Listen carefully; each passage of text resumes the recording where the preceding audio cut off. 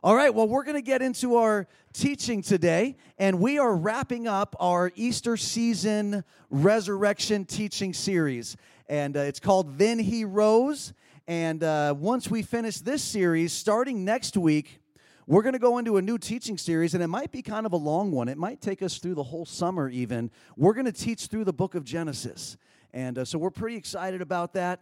Genesis, the word itself means beginnings. And so obviously Genesis is the beginning of the Bible story. It's the beginning of the story of God with mankind. But there are so many important things that started in Genesis that still affect our life today and are still critical to our faith today. And we're going to begin to go through that. And you may notice if you do the Rooted Bible reading with us, that we're reading through Genesis and the Rooted Bible readings. It's almost like I planned it. I did plan it. All right, so if you haven't gotten your May calendar for our Rooted Bible reading, you can grab it at the Welcome Center, and we're reading through the book of Genesis for the next couple of months, one chapter at a time, and we invite you to join us in that. So today, Then He Rose, what we're looking at is the premise that the resurrection changed everything. Jesus died on the cross for us, and His blood that He shed on the cross and His death, the fact that He was willing to give up His life on the cross, paid the price completely for our sin. Everything that needed to be paid for our sin was paid on the cross. But the cross was not the end of the story. See, if Jesus dying was the end of the story, here's the sad part, then us dying would also be the end of the story. And if dying is the end of our story, then we don't have a whole lot to look forward to.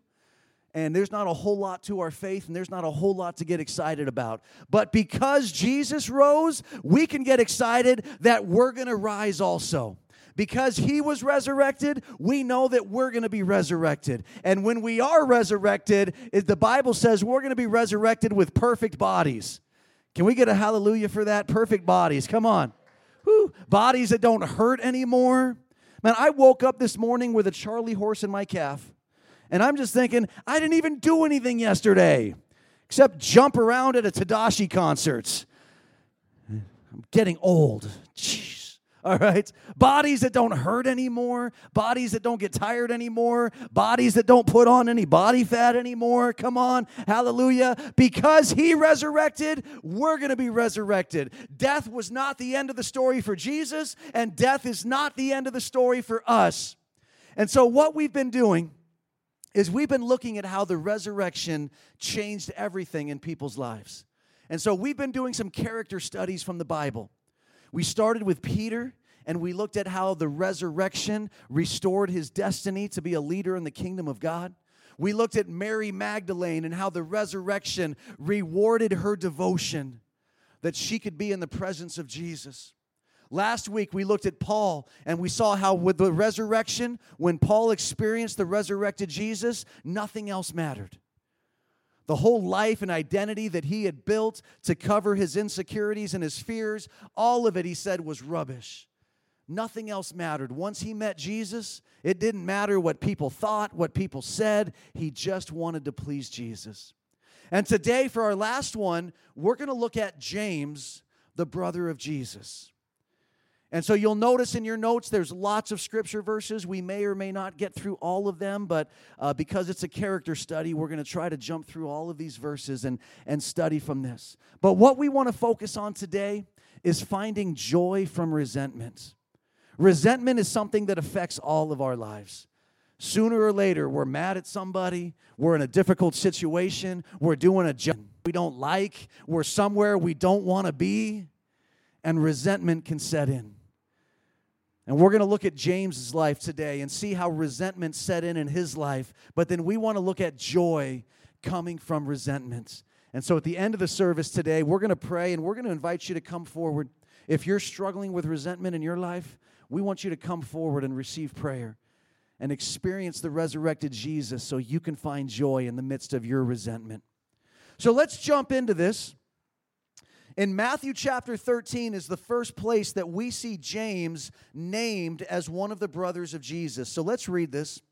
Starting in verse 54, it says, He, being Jesus, He came to His hometown being Nazareth, So Jesus is coming back to his hometown and began teaching them in their synagogue so that they were astonished and said, "Where did this man get this wisdom and these miraculous powers? Is not this the carpenter's son? Is not his mother called Mary, and his brothers James and Joseph and Simon and Judas? And his sisters, are they not all with us? Where then did this man get all these things?" So Jesus goes home to Nazareth. He goes into the synagogue. It's where we know at this time, the synagogues were the center of Jewish life. It's where they got their teaching. It's where they experienced fellowship and community. Jesus goes into the synagogue, starts teaching with authority, starts doing miracles. People are getting healed, and the people are amazed. They're like, "Wait a minute. We know this kid. This kid grew up here in our town. We know his mom, Mary. We know his dad was the carpenter. We know his brothers, James and Joseph and Simon and Judas." And no, not that Judas, okay? Not the one that betrayed him. There was lots of boys named Judas back in that day. His sisters are here. They're just amazed. Where did he get all of this authority and power? We saw this kid grow up right here in front of us.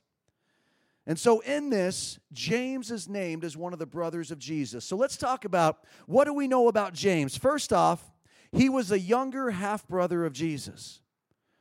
And you say, well, why do you say half-brother? Because they had different dads. Jesus' dad was God, and James's dad was Joseph, right? So we know that Mary miraculously conceived in her womb by the Holy Spirit and gave birth to Jesus. After she gave birth to Jesus, then Joseph married her properly, and together they had lots more kids. And so Jesus had brothers and sisters. Same mom, different dads, right? One's dad was God, everybody else, their dad was Joseph. So he was a younger half-brother of Jesus, and we know that he was probably the second oldest boy in the family. How do we know that? Because in Jewish tradition, when you listed the names of family members, you listed them from oldest to youngest. So the fact that it says here that his brothers were James and Joseph and Simon and Judas, that's probably the order they were born in. And so Jesus was the oldest boy, and James is the next oldest boy. So he's probably the second oldest boy in the family. Now, let's talk about resentment. Why would James be resentful of Jesus? Well, how many of you have siblings? Anybody out there? How many of you have older siblings? How many of you have ever resented being compared to your sibling? Oh, you liars. Bunch of liars out here. Nobody wants to raise their hand, all right? So we resent being compared to our siblings. Now, I had it kind of easy because my brother got in a ton of trouble at school. So he didn't set the bar real high for me. My brother was 2 years older than me, so we would have all the same teachers, but I would have them 2 years later.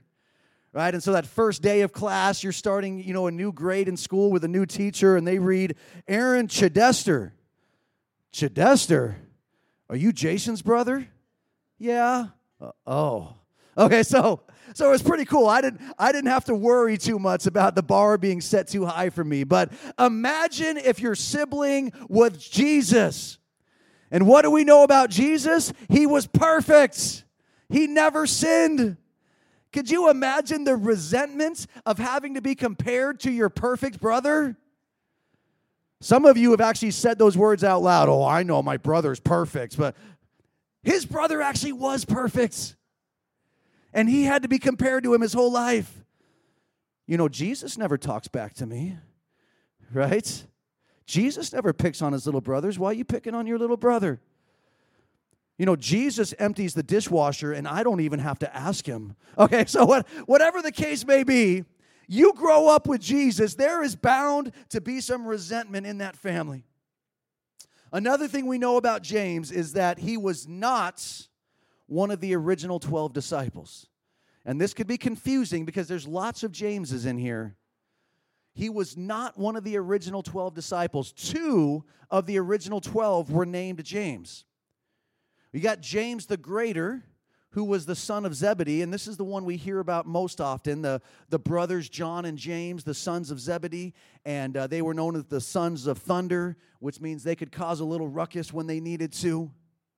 So you had James the Greater, but then you also had James the Lesser. That's kind of a terrible nickname, right?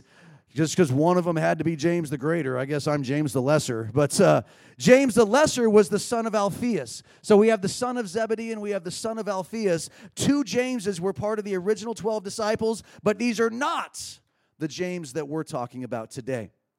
The James that we're talking about, his nickname in the early church was actually James the Just. He was known as James the Just. Why is that? Because he was so integrous. He was so righteous, he was so passionate about the people that he got this nickname. He was James the Just. The James we're talking about today wrote the epistle of James. So when you're reading the New Testament and you get to the letter that's called James, that was not written by James the Greater. It was not written by James the Lesser. It was written by James the Just, the brother of Jesus. And he probably wrote it somewhere around 45 to 48 A.D. We don't know exactly when he wrote it, but we can assume he wrote it before the Jerusalem Council, which took place in 49 A.D. So he wrote it probably shortly before then. And we also know that he was martyred by the Jews, and the scholars actually disagree on this. Some scholars say in 62 A.D., other scholars say it was in 69 A.D. that he was martyred by the Jews. But this is interesting because during this time period, the 60s A.D., was when Nero became emperor of Rome, and Nero was a psychopath who enjoyed murdering Christians for sport. And so it was around this same time that Nero had Peter executed, Nero had Paul executed, but James was not martyred by the Romans. He was actually martyred by the Jews during this same time period. So let's look at James before the resurrection. Let's get this picture of the resentment that we're talking about today. Let's begin in the Gospel of John, chapter 2, verses 11 and 12. This beginning of his signs Jesus did in Cana of Galilee and manifested his glory, and his disciples believed in him. After this, he went down to Capernaum, he and his mother and his brothers and his disciples, and they stayed there for a few days. So if you know this story, this was Jesus' first public miracle. They were at a wedding feast in Cana. At the wedding feast, they ran out of wine, which would have been a huge embarrassment for the host family to run out of wine before the party was over. Mary was there along with all of her sons, and she looks at Jesus and says, Jesus, they ran out of wine. And Jesus is like, woman, what does that have to do with me? And then she looks at the servants and says, you just do whatever he says. And sure enough, Jesus turns water into wine, and it's his first miracle. Why is this significant? Because his brothers were there with him. It says in verse 12 that when they were done with this wedding feast, all of them went together back to Capernaum. They stayed there for a few days, and then most likely his mom and his brothers went home to Nazareth, and Jesus went on with his now newfound public ministry. So his brothers witnessed him turning water into wine. Fast forward to John chapter 7. Verse 1, after these things, Jesus was walking in Galilee, for he was unwilling to walk in Judea because the Jews were seeking to kill him. Now the feast of the Jews, the feast of booths, was near. Therefore his brothers said to him, leave here and go into Judea, so that your disciples also may see your works which you are doing. For no one does anything in secret when he himself seeks to be known publicly. If you do these things, show yourself to the world, for not even his brothers were believing in him. So in chapter 2, verse 11, it says that his disciples saw the miracle and believed in him. But it says his brothers who saw the same miracle were not believing in him. His brothers did not believe in him. They did not believe what he was claiming to be, the Messiah, the sent one from God. And so what are they doing here? They're mocking him. So they grew up in Galilee, which is the northern region of Israel. Judea is the southern region of Israel, and Judea was kind of like the big show, right? Judea is where Jerusalem was, the temple was, it's where the Sanhedrin was, it's where the larger cities were. Judea was the big show. Galilee, that was just like rural area, right? We're just the quiet farmers up here in Galilee. If you want to be in the big show, you go down to Judea. So what are his brothers saying to him? It says that the Feast of Booths was coming. This was one of the feasts where all the Jews did a pilgrimage to Jerusalem to worship at the temple. And they're saying, hey, it's the Feast of Booths. Why don't you go down to Judea? If you're such a big deal, everybody should know about you. So why don't you go do all your works in public? Stop keeping them secret up here in Galilee. Go down there to the big show and let everybody see what you're doing. They're mocking him. Where does this resentment come from? Well, think about this. The father of the family was Joseph. We hear about Joseph when Jesus is 12 years old. But then when Jesus is 30 and for the rest of his life, we never hear about Joseph again. We only hear about Mary doing things alone. So the best conclusion we can draw is that somewhere between Jesus age 12 and Jesus age 30, Joseph, his stepdad, dies. And in Jewish culture, when the father of the home died and the mom was left as a widow, it is now the responsibility of the oldest son to take care of the family and to take the lead in the family. So when Jesus, at 30 years old, decides to go off and become a traveling preacher to declare himself the Christ, he left the family. And according to Jewish culture, he was supposed to be taking care of the family. So imagine the resentment of the brothers who are left behind. Well, we're back here taking care of the family. Jesus is off doing his crazy religious stuff, stirring people up all over the countryside, but we're back home. And if you can imagine James, who was probably a carpenter, because whatever the family business was, the children were usually raised up in the family business. So James is a carpenter, and he's doing the work. And have you ever done a job before you were just resenting it? Right? And so, you've been doing whatever your job is. I can't believe all of my coworkers called in sick. They left me here to do this all by myself. I'm doing, right? None of us have ever had that attitude. So imagine James, a carpenter. So he's either building a house or he's building furniture. And he's doing the work, and he's like, I can't believe I'm here in the wood shop all by myself. Jesus is out, just stirring up crowds around the countryside, abandoning his own mother, and now here I am doing all the work to take care of the family. Resentment was setting in. And his brothers mocked Jesus because they did not believe who he said he was or the things that he was doing. Let's take it a little deeper. Mark chapter 3. Verses 20 and 21, it says, and he came home, and the crowd gathered again to such an extent they could not even eat a meal. When his own people heard of this, they went out to take custody of him, for they were saying, he has lost his senses. He has lost his senses. That's a nice way of saying he's crazy. He's gone bananas. The lug nuts are loose. The wheels are wobbling, okay? Now it says here in verse 21, when his own people heard of this. The Greek word there for his own people is a word that actually means one that comes from your side. So it's referring to family. Now, depending on which translation of the Bible you're reading, some translations actually say when his friends heard about this. I don't think that's a good translation. Others will say when his kinsmen heard about this, when his family heard about this. The one that we just read says when his own people heard of this. But this is referring to his family. His family heard that Jesus came home. He's back in Nazareth. He's in a house. The house is so full of people, nobody can move. Nobody can eat a meal. But he's in there teaching. And his family hears about it, and they think he's crazy. And so it says, what are they coming to do? They're coming to take him into custody.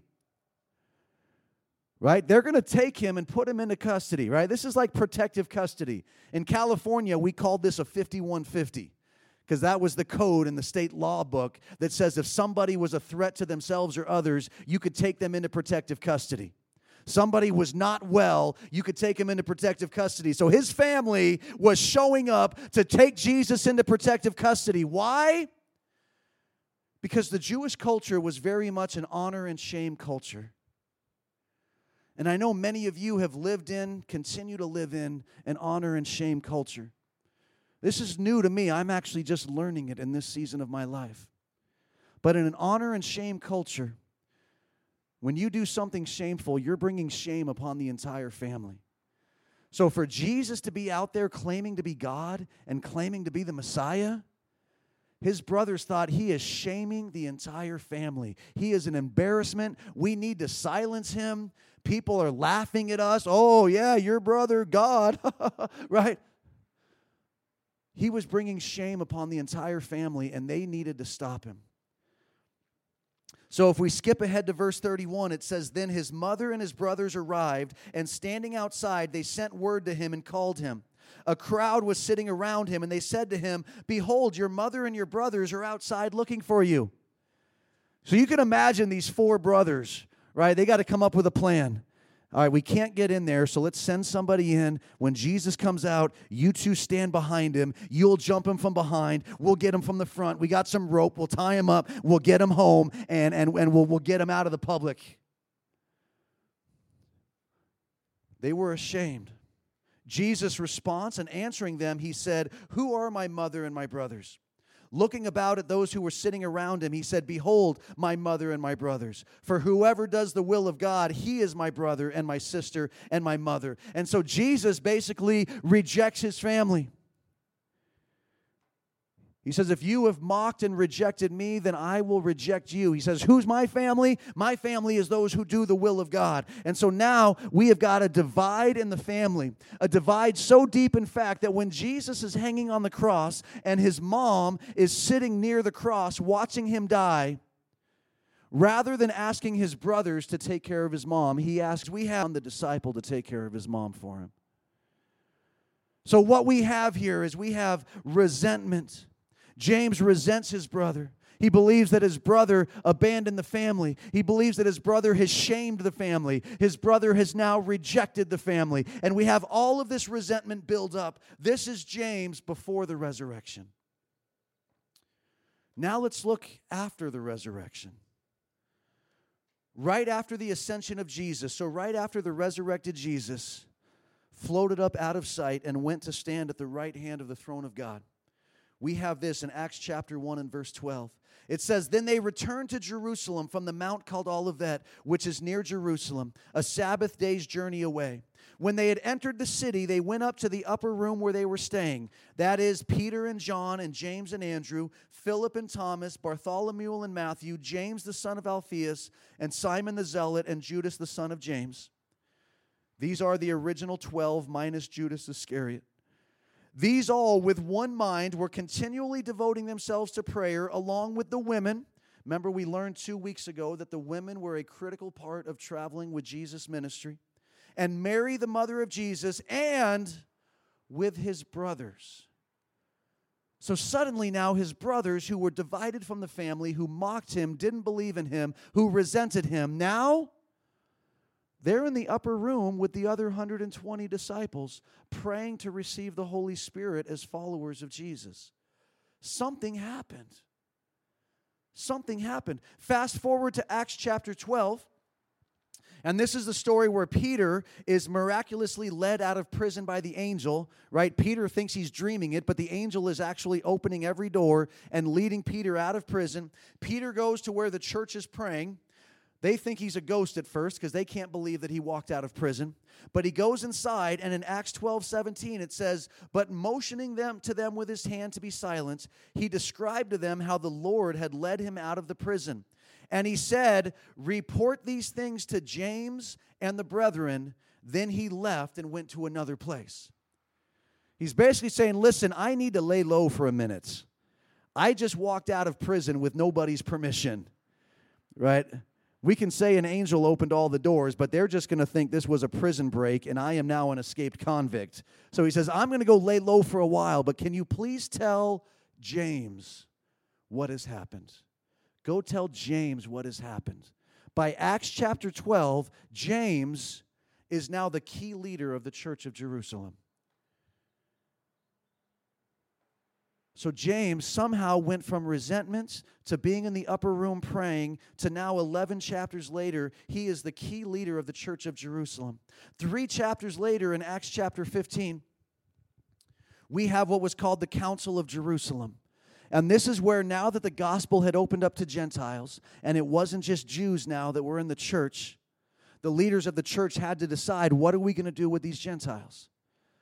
Should we force them to get circumcised? Should we force them to follow Jewish law? Or are we just going to let them be free to be followers of Jesus? And in Acts 15:13, it says this: after they had stopped speaking, who was they? Peter, Paul, and Barnabas. That's a pretty heavy-hitting lineup of speakers right there. Peter, Paul, and Barnabas. After they had stopped speaking, James answered, saying, brethren, listen to me. After Peter and Paul and Barnabas, James stands up, gives his opinion.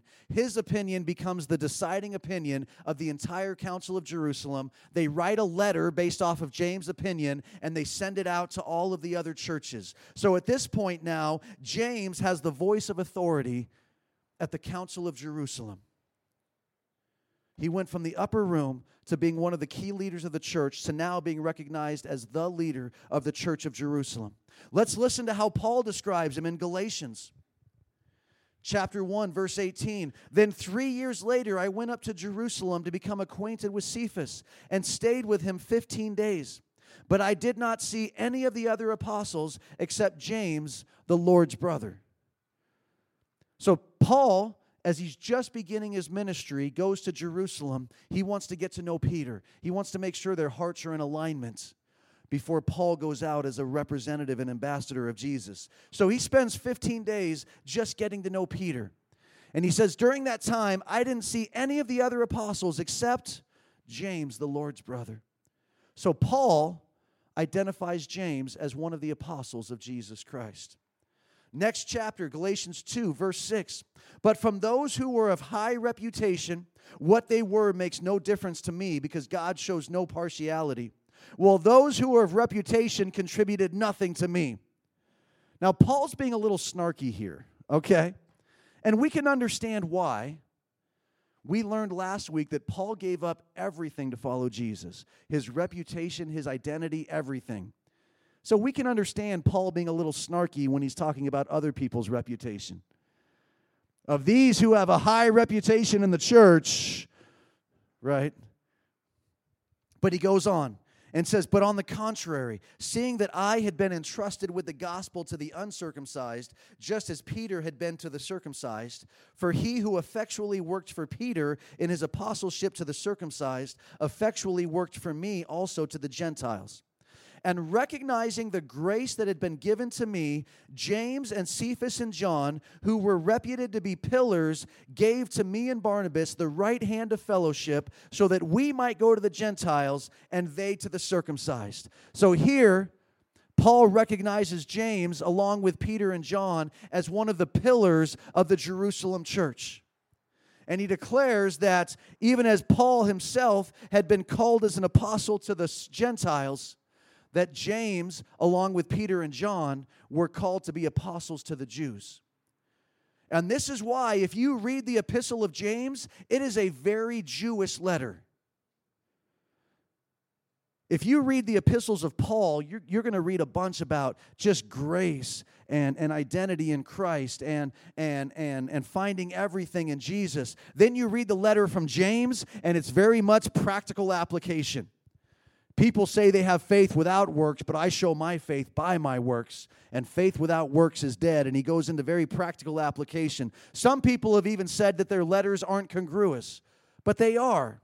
It's just that Paul was writing to Gentiles, and James was writing to the Jewish people, because James, as a pillar of the church of Jerusalem, was called to be an apostle to the Jewish people.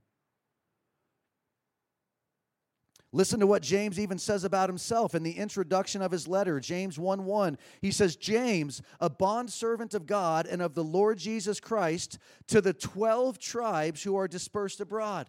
He is writing to the 12 tribes. He's writing to the Jewish people who are becoming followers of Jesus. And he identifies himself as a slave of God, and he identifies Jesus as both Lord and Christ. I did even a little bit more research, and these are some things we've learned about James from outside of the Bible. I love this. Hegesippus which I have no idea how to pronounce that name, but we're just going to roll with Hegesippus because it sounds good, all right? Hegesippus, who was an early church historian in the 100s AD, he wrote this about James. He alone, I say, was wont to go into the temple, and he used to be found kneeling on his knees, begging forgiveness for the people, so that the skin of his knees became horny like that of a camel's, by reason of his constantly bending the knee in adoration to God and begging forgiveness for the people.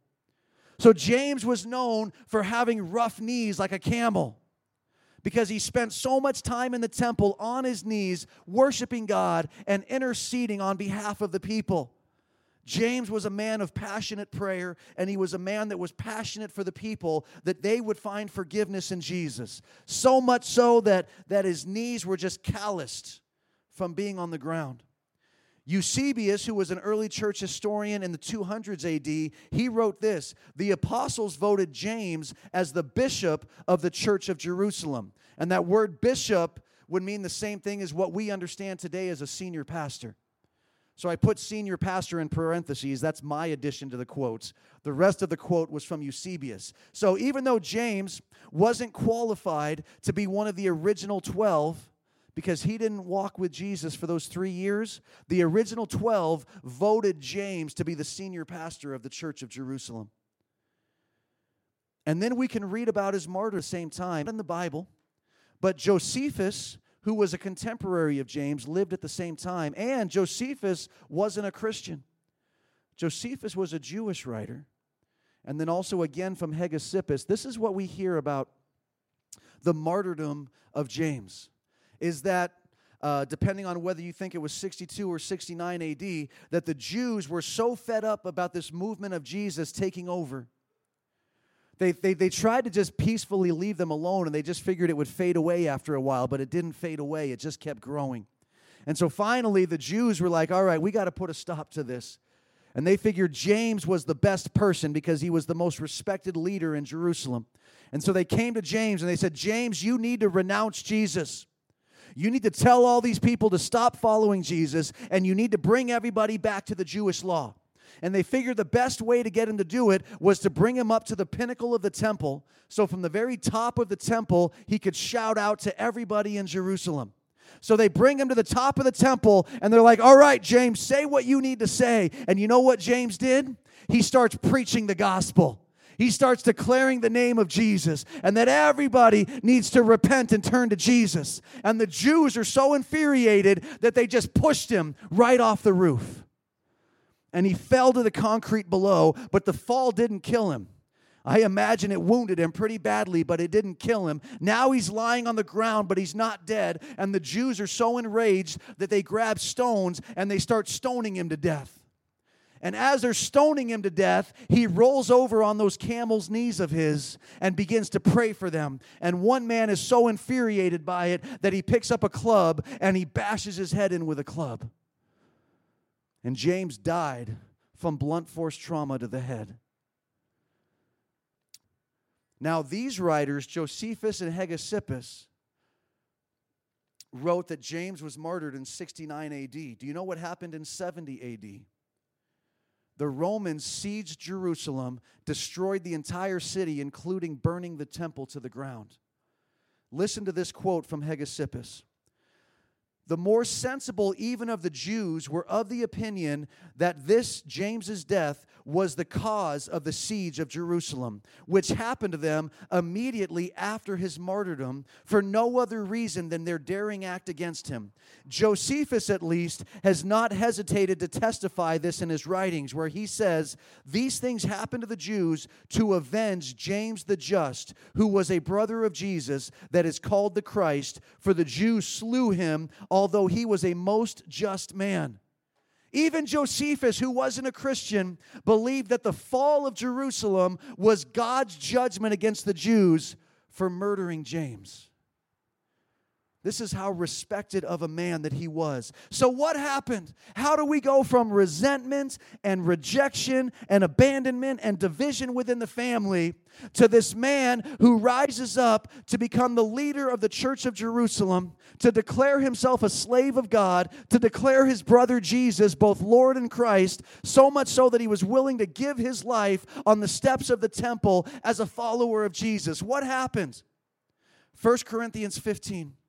Starting in verse 3, Paul says, "For I delivered to you as of first importance what I also received, that Christ died for our sins according to the Scriptures, and that he was buried, and that he was raised on the third day according to the Scriptures, and that he appeared to Cephas, then to the 12. After that, he appeared to more than 500 brethren at one time, most of whom remain until now, but some have fallen asleep. Then he appeared to James, then to all the apostles, and last of all, as to one untimely born, he appeared to me also." So think about this. Jesus comes back from the dead. First he appears to Peter. Then he appears to the rest of the original 12, minus Judas Iscariot. Then he appears to 500 people at one time. And then he goes looking for his brothers. Those brothers that he had left so full of resentment. That family that was so divided, the resurrected Jesus did not want to leave his brothers in resentment.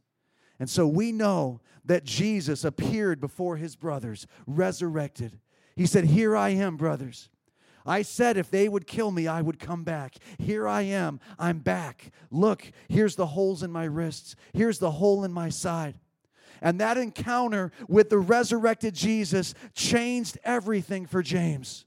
Changed everything. Think about where he was at with his brother dead on a cross and James filled with resentment, thinking to himself, "I couldn't live up to his standards my whole life. My whole life. Just once I wished Jesus would get in trouble. Just once I wished he would get whoopings instead of me. I thought it would happen when he was 12 and he stayed behind in Jerusalem and freaked my parents out for 3 days because they couldn't find him. I thought for sure that was the day Jesus would get some whoopings. But no, Mom just cherishes it in her heart and we go home. I could never live up to Jesus." Jesus left the family to pursue this religious fanaticism. He abandoned us even after our father died. He left me to take care of the family. And then he brought shame on the family through his crazy claims and being cursed on a tree. The Jews believed anybody that was hung on a tree to die brought curse upon their entire family. So here's James. He rejected us. He abandoned us. He brought shame and curse upon us. Oh, but then he rose. Come on, but then he rose. And the resurrection changes everything. And for James, it changed everything. Now James could say, "I realized that he was everything he said he was. He was the Messiah. He was the Christ. Everything he said was true. And he wasn't bringing shame on our family. He was bringing glory to God. And I realized that he had been modeling the best way for all of us to live all along. He wasn't doing it for us to resent him. He was doing it so that we would know how to live. And I realized that through all the difficulties, all those years I was supporting the family and I was resenting the family was doing it, I was actually a part of God's plan. Because I was taking care of the family so Jesus could go and fulfill the purposes of God. And I realized that joy makes the journey way more fulfilling than resentment. Can I have the worship team come back today?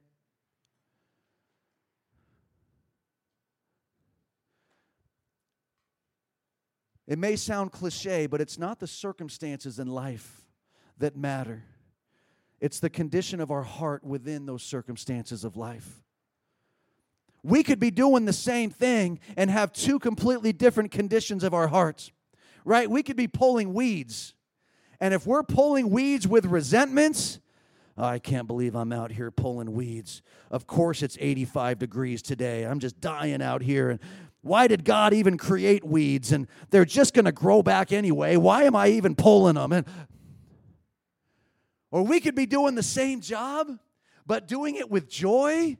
Whoo! I'm out here pulling weeds for Jesus. Thank God for sunshine. Hallelujah that I live on Kauai and I'm just being a steward right now of the earth and I'm taking care of these weeds, right? It's the same job. It's the same circumstances, but joy makes it a whole lot more fulfilling than resentments. And that's why James could write these words that are at the bottom of your notes. Consider it all joy, my brothers, when you encounter various trials. Consider it all joy, knowing that the testing of your faith produces endurance. And let endurance have its perfect work, perfect result, so that you may be perfect, which means mature, so that you may be mature and complete, lacking in nothing.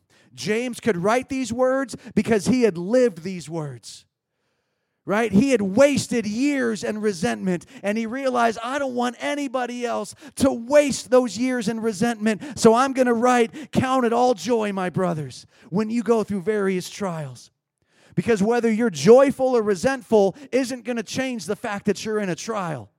Oh, but if you're joyful in the trial, it's worth it. Because when we're joyful in the trial, we're getting more mature. We're becoming more like Jesus. God is doing something in our lives. Because of the resurrection, I found joy in the midst of my resentment. And I want everyone else to find that same joy also. Will you stand with me today? The resurrection changes everything.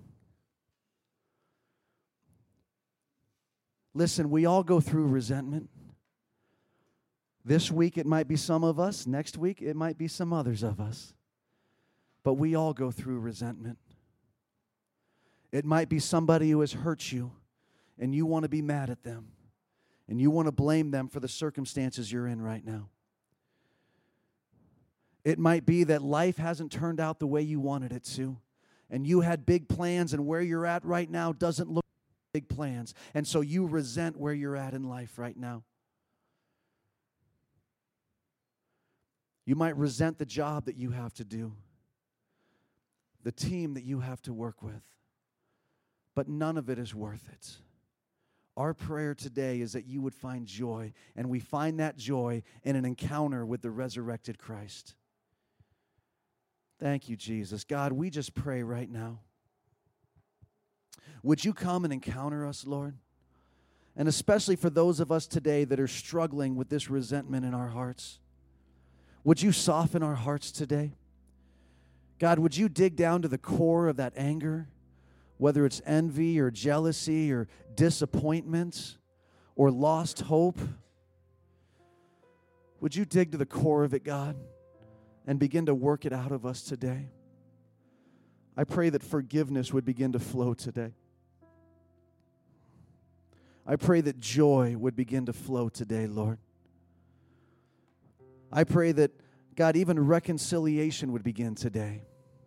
Resentment within families, even resentment between husband and wife, resentment between father and son, father and daughter, mother and daughter, mother and son, would begin to be healed even now.